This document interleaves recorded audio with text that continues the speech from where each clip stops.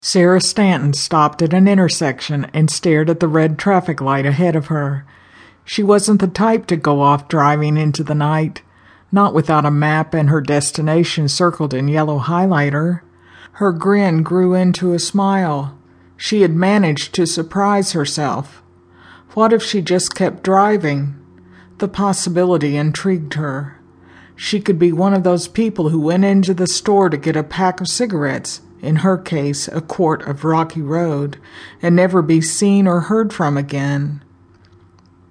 As her 10-year-old Volvo wagon vibrated its need for a tune-up, she adjusted the blue bandana that hid her new crop of short hair, the result of chemo. At home she wore bandanas, but she wore a wig to school.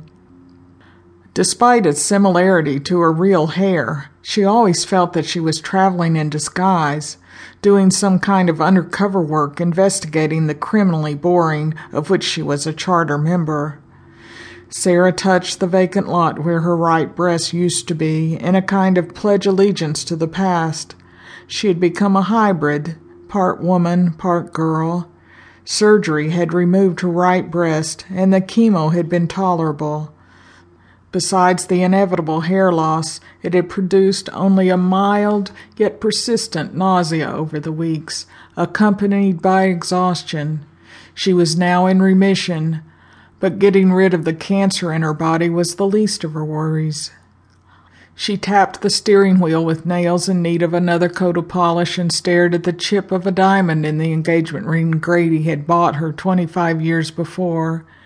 He had offered to replace it on their 20th anniversary with something much bigger, much nicer, but she liked the simplicity of it and the time it represented.